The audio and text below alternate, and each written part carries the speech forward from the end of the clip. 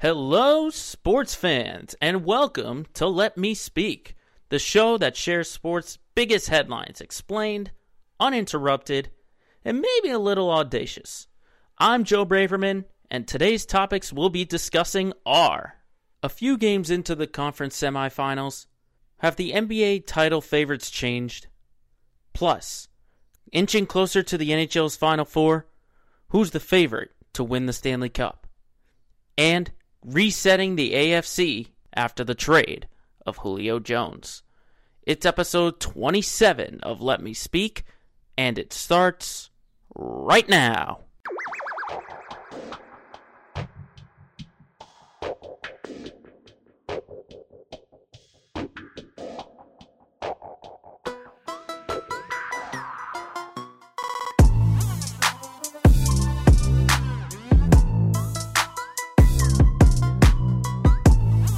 Thursday, June 10th, 2021, the 27th edition of Let Me Speak. Thank you very much for tuning in. Hope all of y'all are staying cool out there. We're just coming off a big heat wave, not only here in Massachusetts, but basically all along the East Coast. It's cooling off a little bit. Hopefully the sun will stay out. We had to put in some air conditioners, because let me tell you, it was a scorcher. It was a scorcher. Things got to cool down, but glad we're on the other side of it now. We're only in the month of June and we're already seeing 90 degrees. I mean, I would have expected this come July 4th, or once we hit July, not in June. But that's not the only thing that's heating up. It's obviously the NBA playoffs that are heating up. We're already down to the final 8 teams vying for the NBA championship. We know there are going to be 2 new teams in the NBA finals with the elimination of the Miami Heat and the defending champion Los Angeles Lakers, which is a whole different topic we could get into in a future episode. But let's talk about the teams and the series that are going on right now, mainly starting in the Eastern Conference with the top-seeded 76ers and the 5th-ranked Atlanta Hawks. They're tied right now at 1-1. Game 3 coming up tonight. And I gotta tell you, I am a little bit surprised to see Philadelphia struggle with a team like Atlanta. I mean, I make a good comparison for Atlanta being last year's Miami Heat, because it's a lot of young, inexperienced players mixed with some veterans, and they know how to shoot, which we'll get into a little bit. But let's get into the Philadelphia side of it. Really, this is just all about defending for the 76ers. I think they have to get so much better on the perimeter, because we already know what they have down low. They have Joel Embiid. They have Ben Simmons. They have Tobias Harris. We know that. What can they do on the perimeter? You know, with guys like Seth Curry, with Danny Green, with Matisse Thybulle. They have a lot of holes in that perimeter defense, which is allowing so many shooters on Atlanta to get free. And keep in mind, that three-point shooting for the Hawks has been unreal. Over the first 2 games, they've shot nearly 40% from 3, 31 of 77. Which is funny, because the big question for Philly was the health of the NBA MVP runner-up, Joel Embiid, because you know he's got that torn right meniscus. But he's still putting up monster numbers, 39 points in Game 1, 40 points in Game 2. I mean, that offense is fine, but they're going to have to do a little bit more defensively, because we know Tobias Harris is that second option on offense. We know Ben Simmons is that all-around point guard. We know they have the shooters, but their defense has to get better, because they're doing a great job taking away the middle. They're taking away the inside game. They're not letting Clint Capella go all over the place inside. But it's their perimeter defense. If they take away the shot, take away the three-point shooting, make them drive to the basket, because you've got a monster in Joel Embiid, one of the best two-way players when he's healthy. Because Embiid is great down low, not only on offense and on defense. You put him up with a guy like John Collins, make him go in the post, he's done. As Shaquille O'Neal likes to say, barbecue chicken.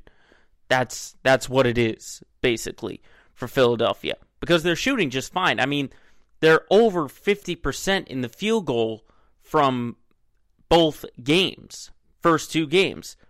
But Atlanta's playing just as better, shooting 51% and then 46%.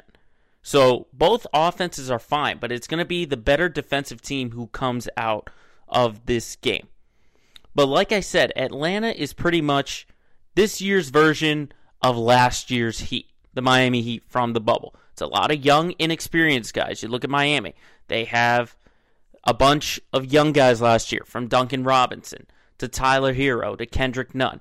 Atlanta's got that same thing. Trae Young, Kevin Huerter, John Collins, Bogdan Bogdanovic. Keep in mind, this is his fourth year in the league, but his first time in the playoffs, because God knows Sacramento's made the playoffs recently.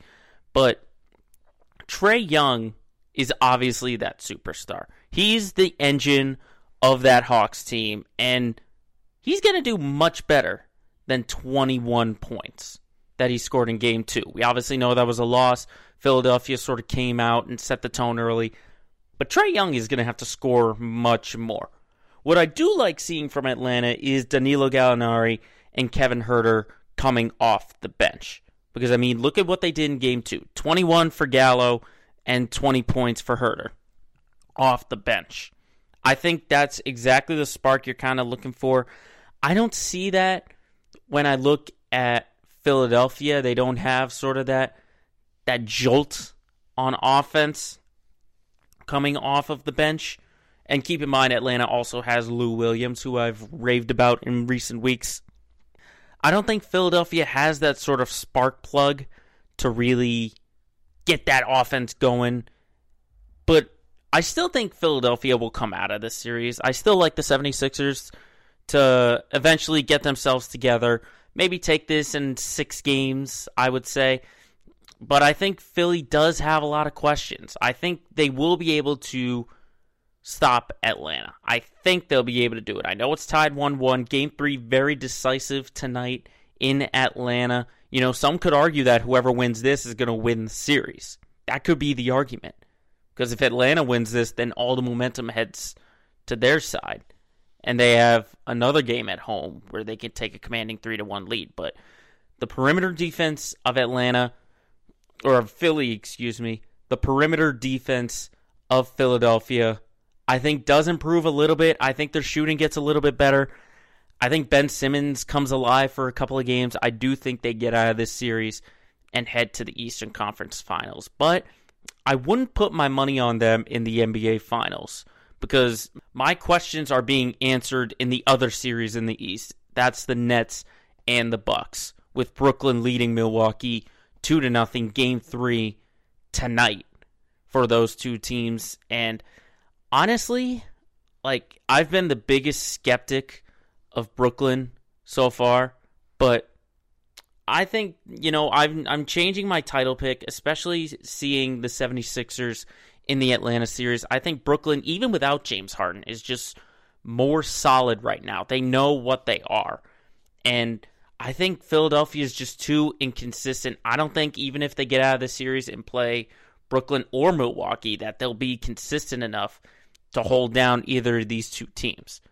But going into the Brooklyn-Milwaukee series, even without James Harden, Brooklyn has been dominating, absolutely dominating. I mean, look at the three-pointers here, that they are on basically different ends of the spectrum. Brooklyn shooting 44.5% over their first two games, and Milwaukee shooting barely 24.5%. All right? So I think that's sort of the identity of the Nets, is just they're a strong offense, and, you're going to have an offense that matches up with them. And what's kind of sad is that, I think Milwaukee, they have the tools to be able to beat Brooklyn. Because, when you look at that offense, the way Brooklyn moves, they have great ball movement. Their offense basically makes defenders look like child's play. But look at on the other side. Milwaukee has size. They have Brook Lopez. They have the Greek Freak. They have Bobby Portis. They have so much more toughness than what Brooklyn has inside. I would choose those three guys over Blake Griffin on defense any other day. And look at the points in the paint from the first two games. 124-86 on points in the paint. Milwaukee has that advantage. But here they are continuing to chuck up threes with Bryn Forbes and Drew Holiday and Chris Middleton. All right? I don't care if you have to do it 150 times in the game. If you have that clear advantage, you keep doing it. Coach Bud has to lean on their size advantage, all right? And this could be more pick and roll with Brook Lopez, increasing the pace on fast break. I mean, Giannis scoring much more than 18 points in Game 2, all right? They don't call him the Greek Freak for no reason. He has the size and the length to be able to dominate Brooklyn inside, and they're not doing that. They have to do that 150 times. If they have to go to it on every single possession, that's when the threes open up. If you lean on your size inside, then you have a chance. And that's why I'm more disappointed in Milwaukee than impressed with Brooklyn. Because, yeah, we know Brooklyn can shoot. They can shoot it outside, but they don't have an inside game. They don't have an inside game. Blake Griffin is their center, is their starting center. The guy you're asking to be your rim protector. You're telling me he can protect against Brook Lopez, against Giannis? I don't think so. All right, so this is all on Milwaukee. Like, I don't even care if they win tonight. If they can, I'll tell you this, if they can tie the series up at 2-2, then I will give them a chance. But if Brooklyn even gets one game in these next two, then I say it's over. If they win tonight, it's over. I'm going to say it's absolutely over. They'll be on their way to the finals. I'm totally going to go past the conference finals. I'll say they get to the NBA championship, and they'll represent the East. That's how I say, if Brooklyn wins tonight. But only if Milwaukee wins their next two games at home, then I will give them a puncher's chance to beat Brooklyn in this series. I still think the Nets are going to come out of this regardless. But I'll still hold out hope for a silver lining for Giannis and the Milwaukee Bucks. Now, over in the Western Conference, we have Game 2 tonight between the Jazz and the Clippers. Utah winning 112-109 this past Tuesday. Obviously having a huge rally, down early on by, I want to say it was about 15 points or so in that first quarter and in that first half. Utah using Donovan Mitchell, a superstar to be soon, but he's going to be the best player on the floor. That's what it is for Utah. He's got to be that best player on the floor. 45 points on over 50% from the field goal range, 6 of 15 from 3, 7 of 8 from the free throw line. When you have a team that has both Kawhi Leonard and Paul George on it, on the other side, your superstar has to be the best player on the floor. And that's what he was in Game 1. And that's what he's going to have to be in the remaining part of this series. That's what I think for Utah. If Donovan Mitchell can be a bigger superstar and have more impact on the floor than Kawhi Leonard, who's probably the best two-way player in the league right now, and Paul George, who still can be an offensive juggernaut even if he gets ridiculed for calling himself Playoff P. If Donovan Mitchell is better than those two, then Utah will firmly have a grasp on this series. But I mean, overall, even with Donovan Mitchell, I think the size of Utah is just overpowering the Clippers. Remember, LA doesn't have Serge Ibaka, and their starting lineup for LA, I want to say it was Leonard, Paul George, Reggie Jackson, Marcus Morris, and Nicholas Batum. All right, that there's no center right there. Your center is Marcus Morris, and he's 6'8". All right, look at what the size the Jazz have: Rudy Gobert, Royce O'Neal, Derek Favors. Not only do they have great size and defense, but they're great rebounders. LA just doesn't have that same size. They don't. But I think the biggest difference for Utah in that they take control of the series versus the Clippers is Jordan Clarkson, the sixth man of the year. He's that offensive spark off the bench that the Clippers don't have. I mean, LA tried it with Luke Kennard. He had 18 points, 7 of 9 shooting in Game 1. He's not the same guy that Jordan Clarkson is. Clarkson is just an offensive scoring machine.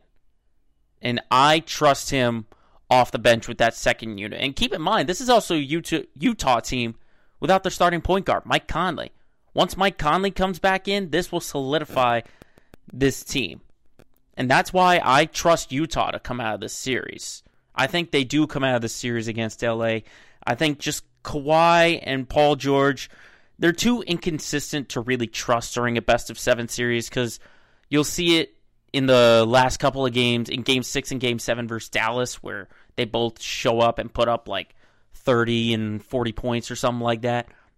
And then they disappear and basically put up the same numbers as their other players, like 23 and 20 or something like that. So that's why I would lean on Utah in this series. But in the other series that had Game 2 last night, Phoenix Suns, Denver Nuggets, Suns obliterating the Nuggets up 2-0. I mean, talk about playing great on both ends of the floor.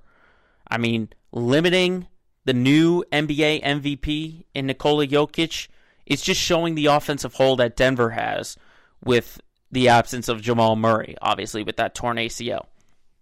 But I mean, Phoenix, man, the big difference has been CP3. Chris Paul is playing like Chris Paul again. It's almost like going back in the time machine, going back 10 years to when he became a superstar. I mean, 21 points, 10 assists, 1 turnover in Game 1. Follow that up with 17 points and 15 assists. And also keep in mind, 0 turnovers in Game 2. Chris Paul is going to be the reason that this Phoenix team goes to the NBA Finals. That's what I think. If they go to the NBA Finals, it's going to be because Chris Paul plays like Chris Paul. And not only that, but look at DeAndre Ayton down low. Yes, he's not getting as many rebounds as the Joker, but he's hanging with them. He's being that presence down low to really take away Jokic and take away some of that game. You know, we're seeing the Joker put up triple-doubles in games he dominates. And he's not dominating in this. Why? Because he's got DeAndre Ayton defending him. That's the biggest difference right now. But I will say, I won't count out Denver just yet. Because remember what happened after Game 4, I believe, during that Portland series. Head coach Mike Malone basically called out his team for being soft. After last night, he said this team quit. So he's that kind of coach. He'll call out his team, and that'll sort of be a spark. You know, does that happen in this series? We don't know. We'll have to see what happens in Game 3 in Denver in the next couple of days. Me personally, I don't think Denver has a chance to come back in this one. I'll take Phoenix to come out of this series because I just think, you know, not only do you have Devin Booker on offense, you have Chris Paul at the helm, DeAndre Ayton down low, but how about Mikal Bridges putting up a 20-point night? I mentioned a couple weeks ago, Cameron Payne off the bench. I mean, I like Phoenix. I really do. You know, they were so underrated. People really didn't believe in them because they were so young. But like I said, Devin Booker's a spotlight guy. DeAndre Ayton, he knows his role. Chris Paul, he's the veteran. This team is so well put together. And I ultimately think they're going to get out of this series. And, you know, depending on what happens with Utah, I would kind of lean their way to head to the NBA championship just because of how well they're put together. But there's still plenty of time before that. We're only 2 games into the conference semifinals. There are plenty of things that could change from the final 8 teams in the NBA playoffs.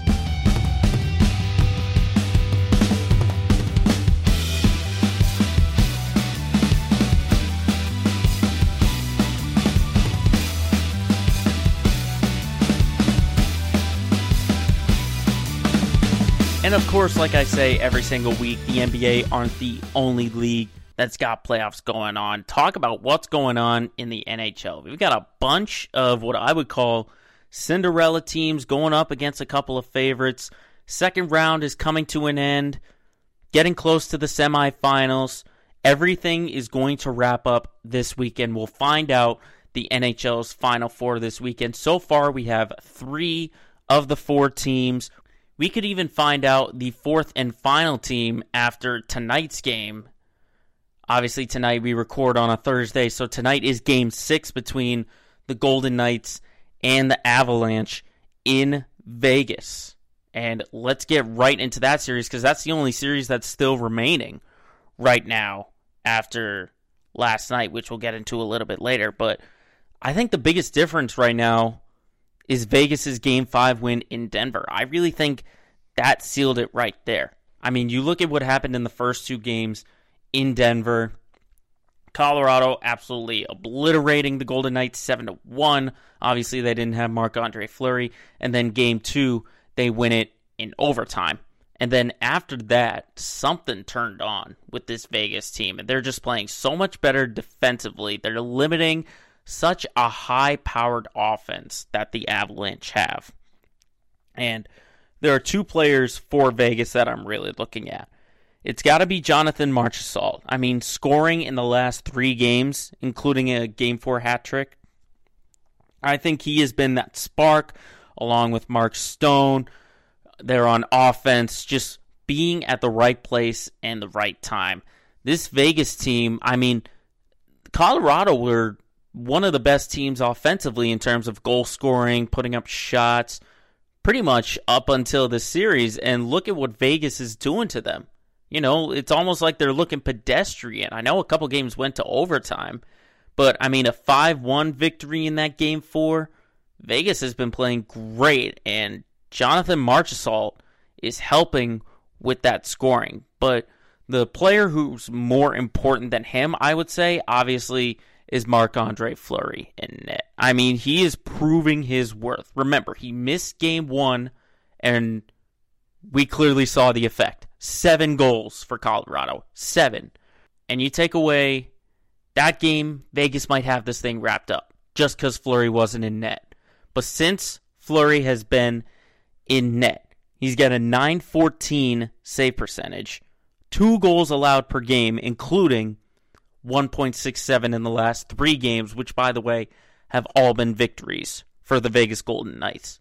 But that's one end of the ice. The other end of the ice is the Avalanche. And like I said, the offense, for such a high-powered offense that they were all year, they've looked pedestrian, especially Nate MacKinnon. I mean, Nathan MacKinnon only has 1 point in these last 4 games. Take away Game 1, he's only got 1 point, no goals on 12 shots in the last 4 games. And I think that's due to Vegas doing a great job sort of limiting him offensively, taking away the lines, getting 2 bodies, or when you go on those breakaways, you get 1, and then you have 1 shadowing, really just taking away the lanes and making other guys basically beat you for the Avalanche. That's really all it is that's Vegas is doing. They're limiting MacKinnon and forcing the others to really get going. And that is the biggest difference right now, I would say, is that Marc-Andre Fleury playing great in net, and Nathan MacKinnon has just disappeared. If the Avalanche are going to get back into the series, he has to score. And I don't mean score in points. I mean score goals. Score goals, all right? He was one of the top goal scorers all year long. He needs to step up if the Avalanche have a chance.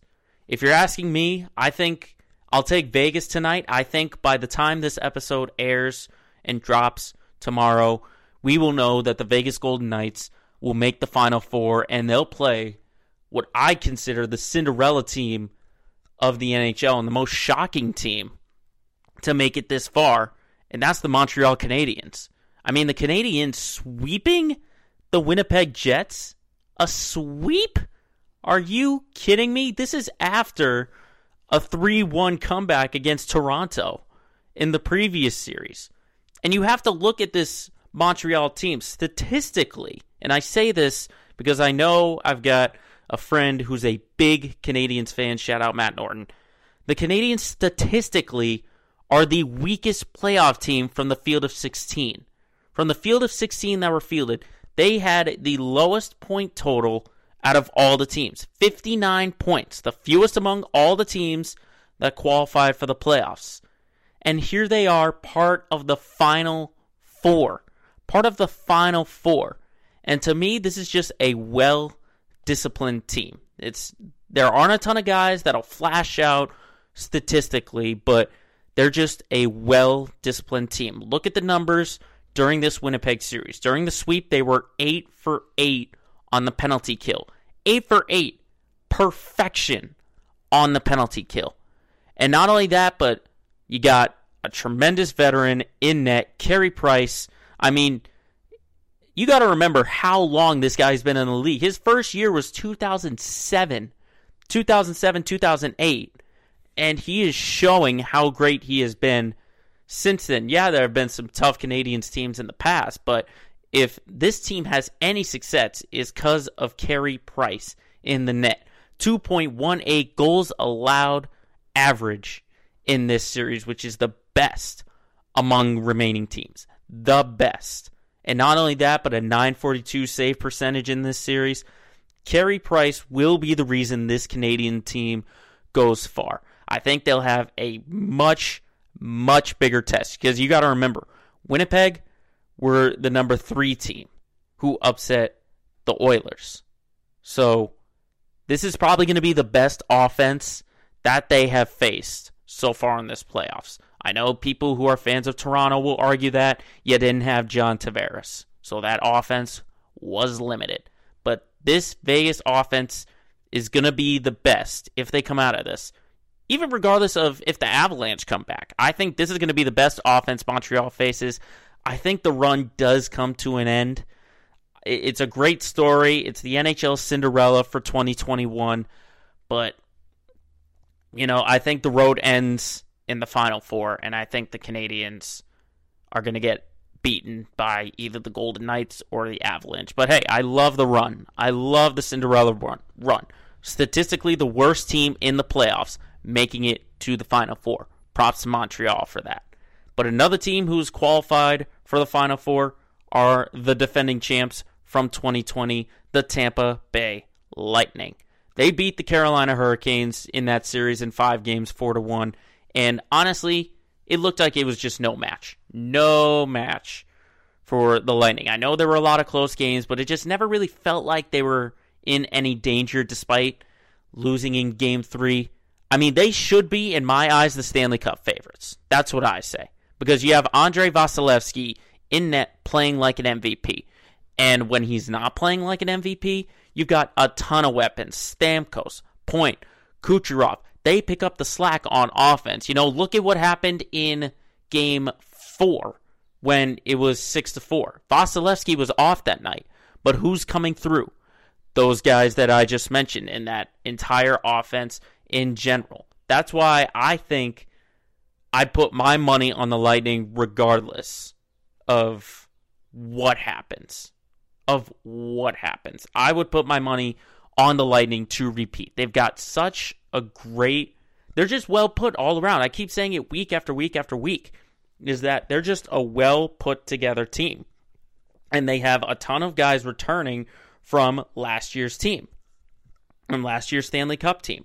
And I think it's definitely going to be a test with the team that they're going to face, but even regardless of what happens in the West, I would bet money, if I'm a gambling man, if I had to put money on someone to win the Stanley Cup, I would put it on the Tampa Bay Lightning, because they have just been the most consistent team all throughout the entire playoffs.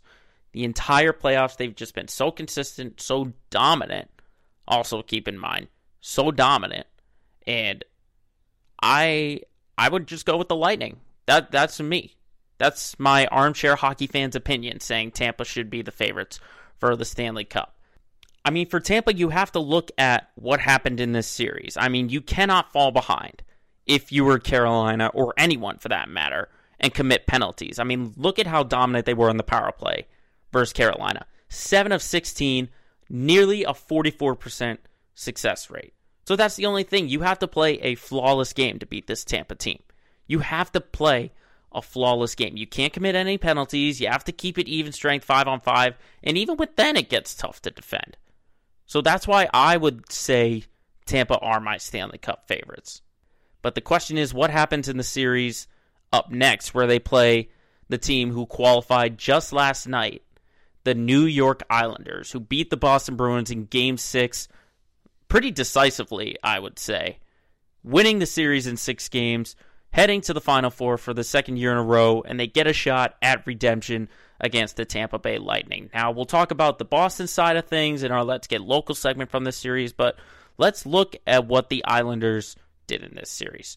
They were aggressive, especially when you look at last night's game. You could just tell that they knew this series was in their hands. I mean, they had Boston on their heels pretty much since that Game 2 win where they won in overtime, even if it was a turnover, something like that. I'd even say in Game 3 that even though they lost that game, they were in control and they felt like they had all the momentum. Why? Because they played aggressive. If you watch that Game 6, they were just very aggressive. They had a strong blue line D. They weren't allowing a high-powered offense like Boston to get any zone time, forcing the mistakes and forcing the turnovers. They are probably, in my eyes, the most physical team in this playoffs, and it's that physicality that led to a bunch of those Boston turnovers, allowed those goals, especially last night by Brock Nelson.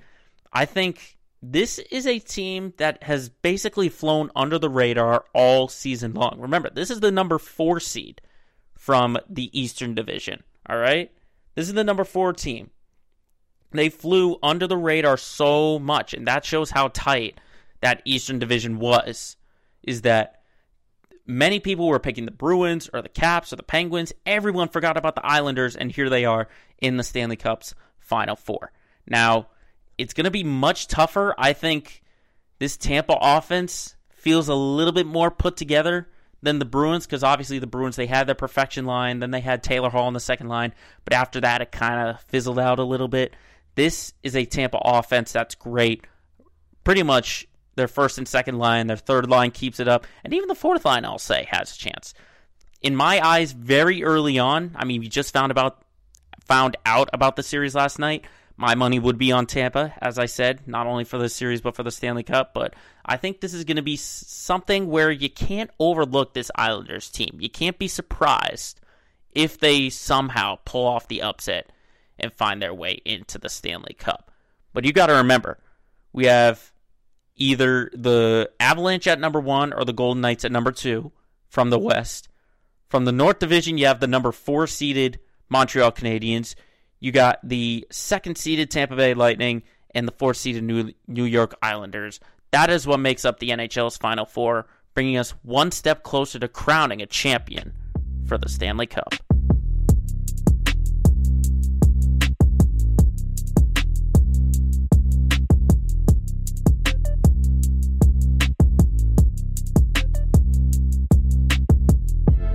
Now we dive into some off-season action, and I say off-season very lightly because the NFL, they're getting their OTAs, they're getting their mini camps going, and there are only a few little headlines. Obviously, Aaron Rodgers is something we could talk about every single week for skipping OTAs and stuff like that, but the off-season doesn't stop, especially from this past Sunday. The biggest trade of the off-season was made when Julio Jones became a Tennessee Titan. All Tennessee had to give up was a 2nd-round pick and then I believe a 4th or 6th round pick swap with the Falcons, I believe was what was given up just to get Julio Jones. Now, I would definitely call that a snag. I would call that a snag if I was Tennessee. Just giving up 2 picks for a guy who's been a 7-time Pro Bowler, I'd make that move any day of the week. Now, the question does become, with Julio Jones on this Tennessee team, does that put Tennessee in Super Bowl contention? That is the subject of our weekly recurring segment known as Hot Takes.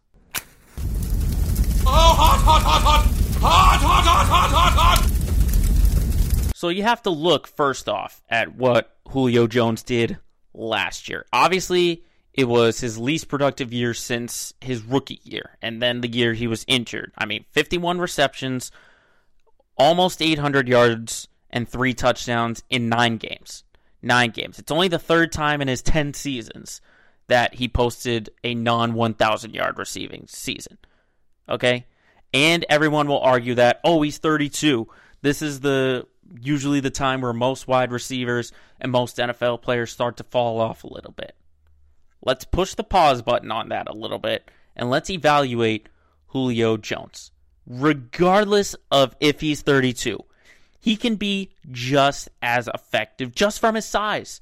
He already draws defenders. I mean, when you look at his last few years in Atlanta, let's say past the Super Bowl team, past Super Bowl 51, defenders and defensive backs knew to double team this man. And even when he was getting the ball, he was carrying a bulk load. I mean, I think he had like a 200-yard game and like 13 receptions, I remember. I can't remember exactly when it was. But when you look at what that Atlanta offense had, there was really no other weapons that were game-changing besides Julio Jones. I mean, you could say Calvin Ridley from these past few years took a load off a little bit, but still, your go-to guy was Julio Jones, and he was just a workhorse. And I think he'll be that much better because he's basically it's almost like looking in a mirror, basically on the other side of the field with A.J. Brown. It's basically like a 1A and a 1B instead of a 1 and a 2 wide receiver as your wide receiver options. I think that offense for the Titans just gets that much better. You top 2 of what I would call the top 20 wide receivers, maybe even top 15 in the entire league. You top that with what I would say is the best running back in the game today in Derrick Henry. That is a powerhouse offense. Absolutely powerhouse. It makes you even forget that they lost Jonnu Smith in free agency at their tight end position. Makes you even forget about it. But the big question for this Tennessee team is that Ryan Tannehill. All right? I just want to put out the disclaimer before I get into it. Ryan Tannehill has established himself as a good quarterback. All right? Don't get me wrong. Since he's been to Tennessee, he's established himself as a good quarterback. I would put him in the top 15. Top 15 of quarterbacks in the entire league. Maybe even top 10. But can Tannehill take that next step to go to the elite level? Because when you have weapons like this, it's on you to get the best out of them. It really is. I mean, you think of a Tennessee team that loses Corey Davis, you pick up Julio Jones to replace him, you should be that much better on offense. Because that's what I think the problem was, one of the problems that Tennessee had in their wild card game last year against Baltimore, where they lost that game. Not only defensively, which we'll get into in a little bit, but Ryan Tannehill leaned too much on Derrick Henry, okay? He has to become more of a playmaker. He's got to use Julio Jones and A.J. Brown. They're deep threats. They're sideline workers. Is Ryan Tannehill going to be able to use that to his best advantage? That's going to be the question. Is he going to take that shot downfield for these deep threats? Is he going to be able to put it in the tight windows on the sidelines where we see Julio Jones making miraculous catches? That's going to be the difference. Because even if you have a bad game with them, you can give it off to Derrick Henry. If he can be taking the bulk on offense, he's going to have to make that next step, all right? Is just moving the ball downfield, putting the offense on his shoulders, and marching them down the field. That would be the only question offensively that I would have for this Tennessee team. Is Ryan Tannehill going to be able to march this team down the field? Because we know in the past he's leaned on Derrick Henry. I mean, don't get me wrong, Derrick Henry, 2,000-yard rusher, but he basically looked sub-average in that game against Baltimore. And if you're getting an elite 7-time Pro Bowler in 10 seasons in Julio Jones, pair him with A.J. Brown on the other side, Ryan Tannehill should be able to make those throws. If he can make those throws, then you can be certain that this Titans team will be great. But are they great enough to be Super Bowl contenders? I'll tell you this right now, that they should win the AFC South. With preseason predictions, they should win the AFC South. Because look at what else is going on in that division. The Houston Texans are an absolute mess with Deshaun Watson. Absolute mess. The Jacksonville Jaguars, they're not there yet. They're too young. They brought in a young guy in Trevor Lawrence, a young guy in Travis Etienne. They still got some young pieces. They're not there just yet. And the Colts, who were the other team who made the playoffs in that division, just made a huge quarterback change. Huge quarterback change. Phillip Rivers to Carson Wentz. You still have some questions about that. There are no questions surrounding this Tennessee team except defensively. Except defensively, because they still need some work. They had problems limiting Lamar Jackson in that wild card game. And even though they signed Bud Dupree, you got to remember Bud Dupree is coming off a torn ACL that he suffered in week 12. In week 12. So that's about November, I would say. So you're asking from a guy who's only about 8 or 9 months off a torn ACL to lead your defense on the edge. And that was really the only thing defensively that Tennessee needed, was some edge guys to pressure the line of scrimmage, which I think Bud Dupree, when he's healthy, he can, but this is a guy who's coming off a torn ACL. So if you ask me, I still think they're behind the Chiefs, the Browns, and the Bills. I think they definitely win their division. They should win their division, but in terms of the Super Bowl, I don't think they're there yet when we're talking preseason predictions. When we're talking in the preseason before games have even started. We haven't even started training camp yet, all right? Training camp is like just getting underway for a few teams. So as of this moment, I can't say I would put my money on Tennessee to be a huge Super Bowl contenders. I still think they're, we'll have to see what happens in the regular season. We'll have to see what happens in this 17-game season. If Tennessee does great on the field, then we can say they're Super Bowl contenders. But at this moment, I like Kansas City, I like Cleveland, and I like Buffalo over Tennessee right now. But I mean, talk about a big upgrade. Getting Julio Jones on your team definitely puts Tennessee in a great spot heading into the 2021 NFL season.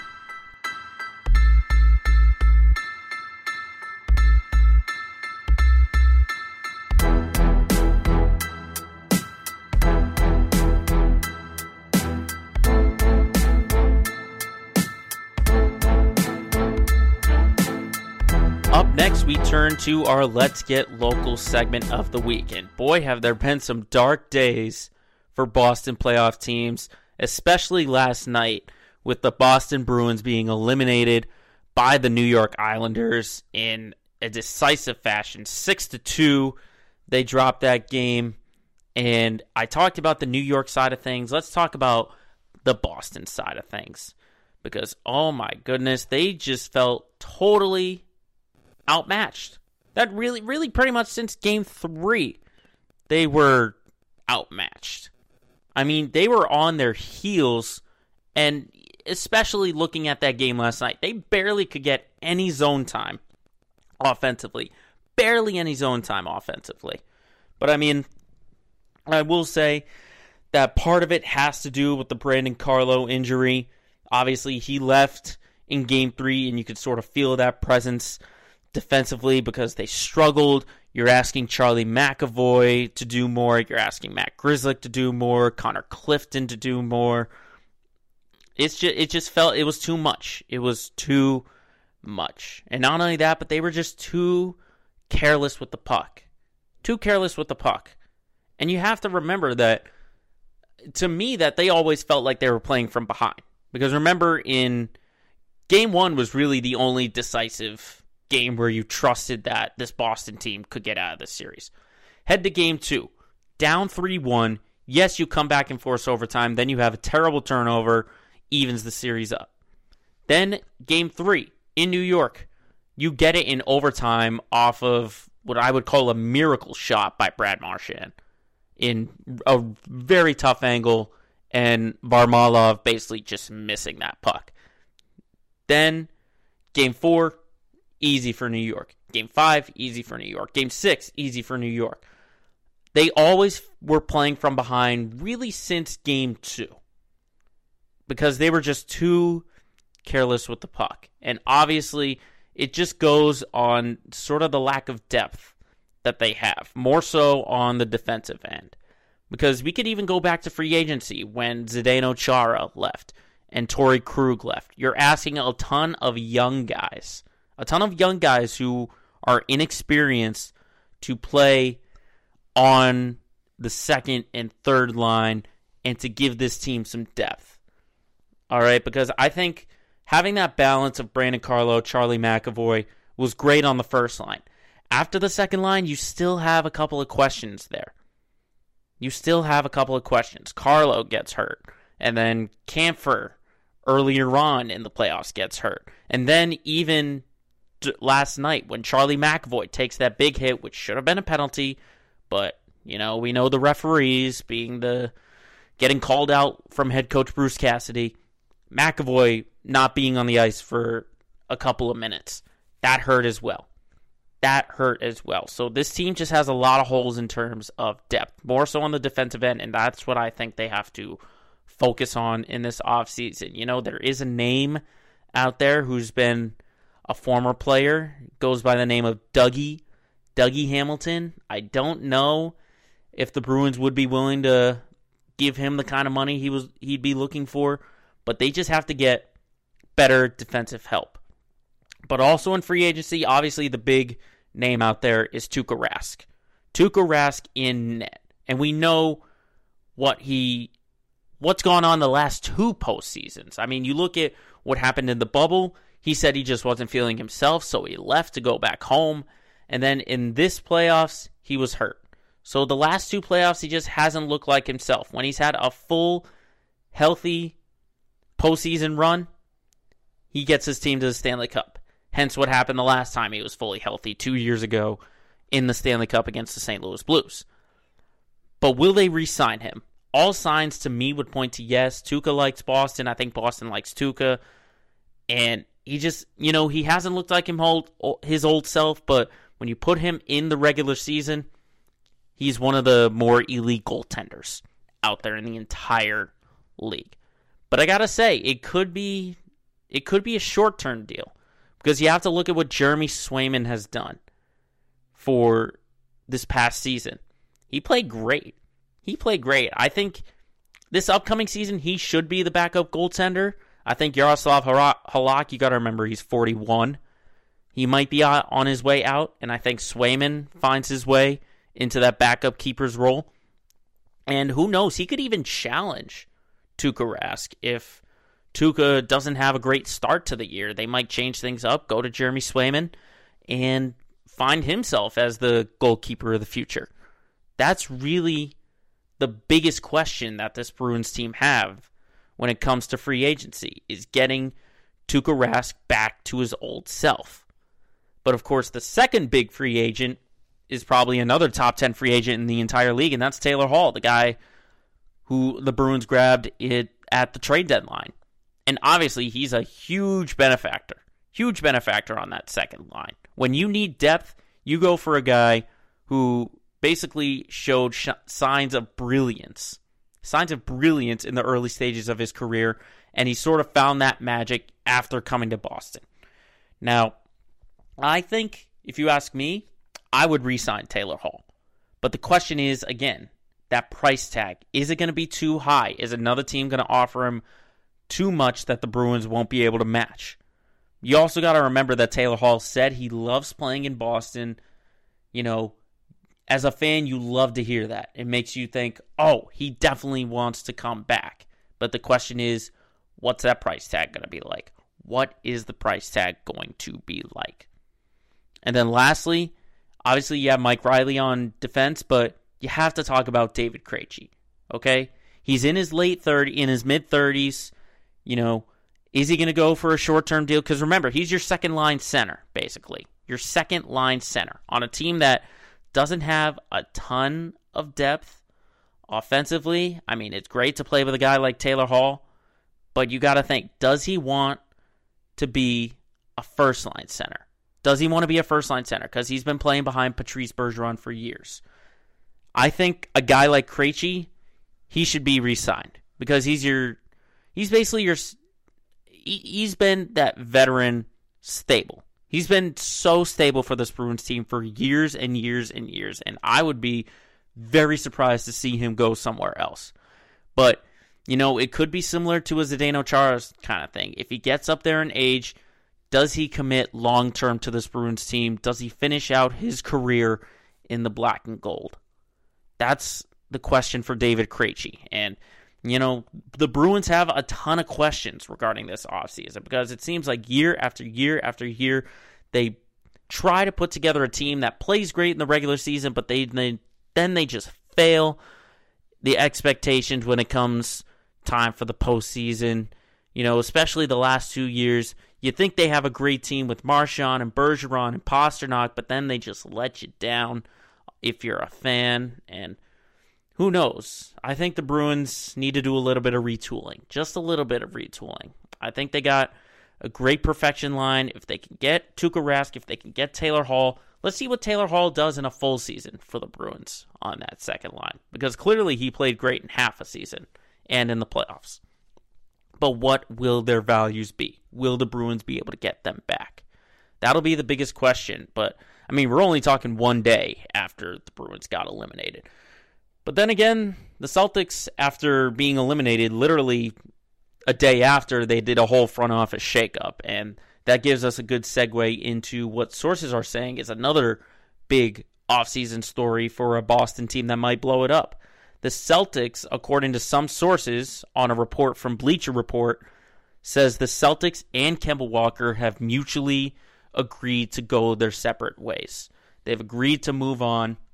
And it's all going back to last offseason in 2020 when Danny Ainge floated Kemba Walker as a piece for Drew Holiday. Obviously, Holiday went to Milwaukee, but Kemba was hurt when Danny Ainge in the front office decided to do that. And honestly, it's not that shocking, at least from my vantage point, to see Kemba Walker possibly be moving on because it's pretty much another Gordon Hayward scenario. He's a great guy in the locker room, and he's great when he's healthy, but he just hasn't been healthy and hasn't been as productive that the Celtics were hoping for. And it's definitely going to hurt to see him gone if he does move on before next season. Because Kemba Walker has to be one of the most joyous personalities in the NBA. You talk to one guy and they say nothing negative about Kemba Walker. But again, this is just a guy who had a ton of health problems since he signed with Boston. He's not that guy that he once was in Charlotte. The question is, though, who is going to take on that contract? Who is going to take on that contract? Because, maybe you have to wonder, we're not hearing it from Woj or anything like that. The relationship could be mended. It could be because you have to think Brad Stevens as a coach loved Kemba in the locker room and on the court, and now he's the team president. Does that relationship get mended, or does Brad sort of take over Danny Ainge's role and basically continue what he started, what Danny Ainge started? Because that contract is definitely going to be tough to move. It's going to be tough to move, and he's got a bunch of health problems. Kemba's turning 31 this past May. I think his trade value is definitely going to be hurt if the Celtics do want to move him on, but they're going to have to throw a couple more pieces, possibly. A couple more draft picks, even, if they want to move on from Kemba Walker. But who's going to be your point guard, though? Do you trust Peyton Pritchard to be your point guard? That's a question that Brad Stevens is going to have to ask himself. But it's going to be tough not to see Kemba Walker in green if they do decide to move on. And it has just been all around negative for Boston so far. But if there's one piece of good news for any team in the city of Boston, it's that the Sox swept the Yankees for the first time in 10 seasons. That's right. This past weekend, they went into Yankee Stadium, took it to those fans, and said, hey, you don't like us, we don't like you, let's sweep you. And the rivalry, with the AL East being so tight, this rivalry could be restarted. And we could start to see a little bit more fight between the Red Sox and the Yankees, especially after what Brett Gardner said. I mean, Brett Gardner, he's been around the block a few times. He knows about this rivalry. And he came out and said, we don't like them, they don't like us, especially since Alex Cora is back in that dugout. So Xander Bogaerts said that quote was used as some inspiration. And I say, why not? Why not? Use any kind of motivation to beat this team. Let's see that rivalry, because a Red Sox-Yankees rivalry is good for baseball. It is good for the entire league to see the Red Sox and the Yankees at each other's throats. Why do you think so many people talk about the mid-2000s? Why do you think so many people talk about 1986, 1976, the Babe Ruth selling? Okay? This is good for baseball if we see that Sox-Yanks rivalry renewed. Now, obviously, it does get put in the rearview mirror because the Sox have a series with the Houston Astros. And again, like I said, Houston is humbling the Sox, showing them that they are not there just yet. They're not there yet in terms of being World Series contenders. But Sox fans can take good joy knowing that their bitter rival were swept by the Red Sox. I mean, to me, that feels good. To me, that feels so good to see the Red Sox sweep the Yankees. But hopefully, the Sox, they're the only team playing right now. Both the Bruins and the Celtics are eliminated. The Patriots still have season. They got their mini camp to go. And it's going to be just a few more months until we see them back in action. But for right now, all hope lies on the Boston Red Sox because they are the only team playing in the city of Boston.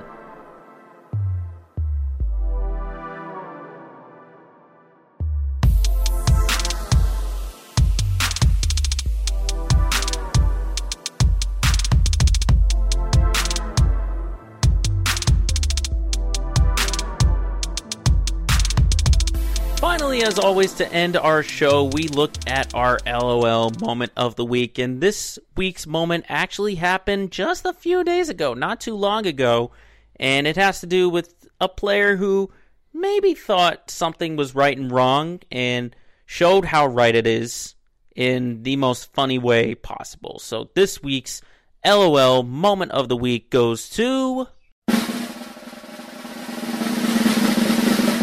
Nick Castellanos, the outfielder for the Cincinnati Reds. So let me paint the picture, set the scene for you. This was last Tuesday during the bottom of the first in their series at home against the Brewers. All right. The count is very close. It's 3-2. And Castellanos takes a pitch that appears to be down low. It appears to be down low. Definitely a ball. But umpire Will Little calls it strike 3. And Castellanos can't believe it. He's like, what? Are you kidding me? And so what does he do? He takes off all his gear and runs down to first base like it's a walk. And right when he gets to first base, he makes a right turn and heads into the dugout. Now, some will call it petty by Castellanos, but I'd call it, that's a way you show up an umpire. That's a way you show them up without being ejected. Because that is basically the golden rule if you're an MLB umpire. If you show me up, you are going to get tossed. That's why when you see guys like drawing a line or pointing out where the ball was, that would be subject to an ejection right there. And you got to also keep in mind, it is very hard to get ejected in today's MLB, with instant replay and all that. There's not many things you can argue about. The only thing you can argue about are balls and strikes. And so maybe if Castellanos didn't take that route, he would have been ejected. Of course, it would have been early on, but that is perfect. You act like it's a walk, you run away from the situation, but you also show him, hey, I'm running here to first base, which is where I should be. But I'm going to take your route and head to the dugout. That is perfect by Castellanos. He's now one of my favorite players. Obviously, Castellanos thought it was a ball, and he just runs to first like it is a ball. I initially thought at first, looking at the description, because I was seeing this online on social media, I just thought, oh, he thought it was ball 4, but it turned out to be strike 3, and maybe it was just a quiet call by the umpire. But when you look at the video, you see strike 3, you see Castellanos turn his head back, and then he takes off his gear, heads down to first base. I mean, that is funny. That is very funny. And who knows? It could just be frustration for Castellanos for a team that started 6-1 and now are barely scraping 500 right now. I mean, that's what it could be. It could be a little bit of frustration there too. But I will say Cincinnati has won 5 of the last 6. But you got to remember, it's a Central Division with the Brewers, the Cubs, and the Cardinals in it. All right? The Brewers, Cardinals, and the Cubs. But I mean, if anyone was going to show up an umpire without getting tossed, that's how you do it. That's how you do it. And you also got to remember Castellanos. He was a big trade target not too long ago. I believe he did get traded to the Cubs, and then he wound up signing with Cincinnati. So now he's become one of Cincinnati's best hitters outside of maybe Joey Votto or Dietrich. You know, I'm probably missing one other guy, but you got to remember, this is a Central Division team that's in the same division as the Brewers, the Cubs, and the Cardinals.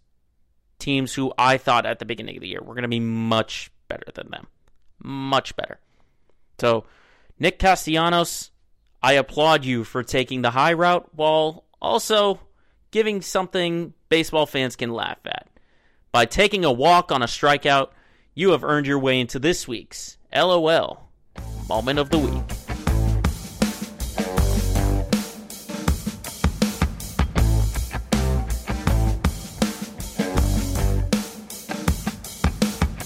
So that will do it for this edition of Let Me Speak. Thank you very much for watching and for listening. Make sure you're dropping those likes, those comments, and make sure to follow us on Twitter, Instagram, and Facebook. Just search Let Me Speak Podcast. And remember, as always, if you've got a point you got to get across, just tell the whole world, shut up and let me speak.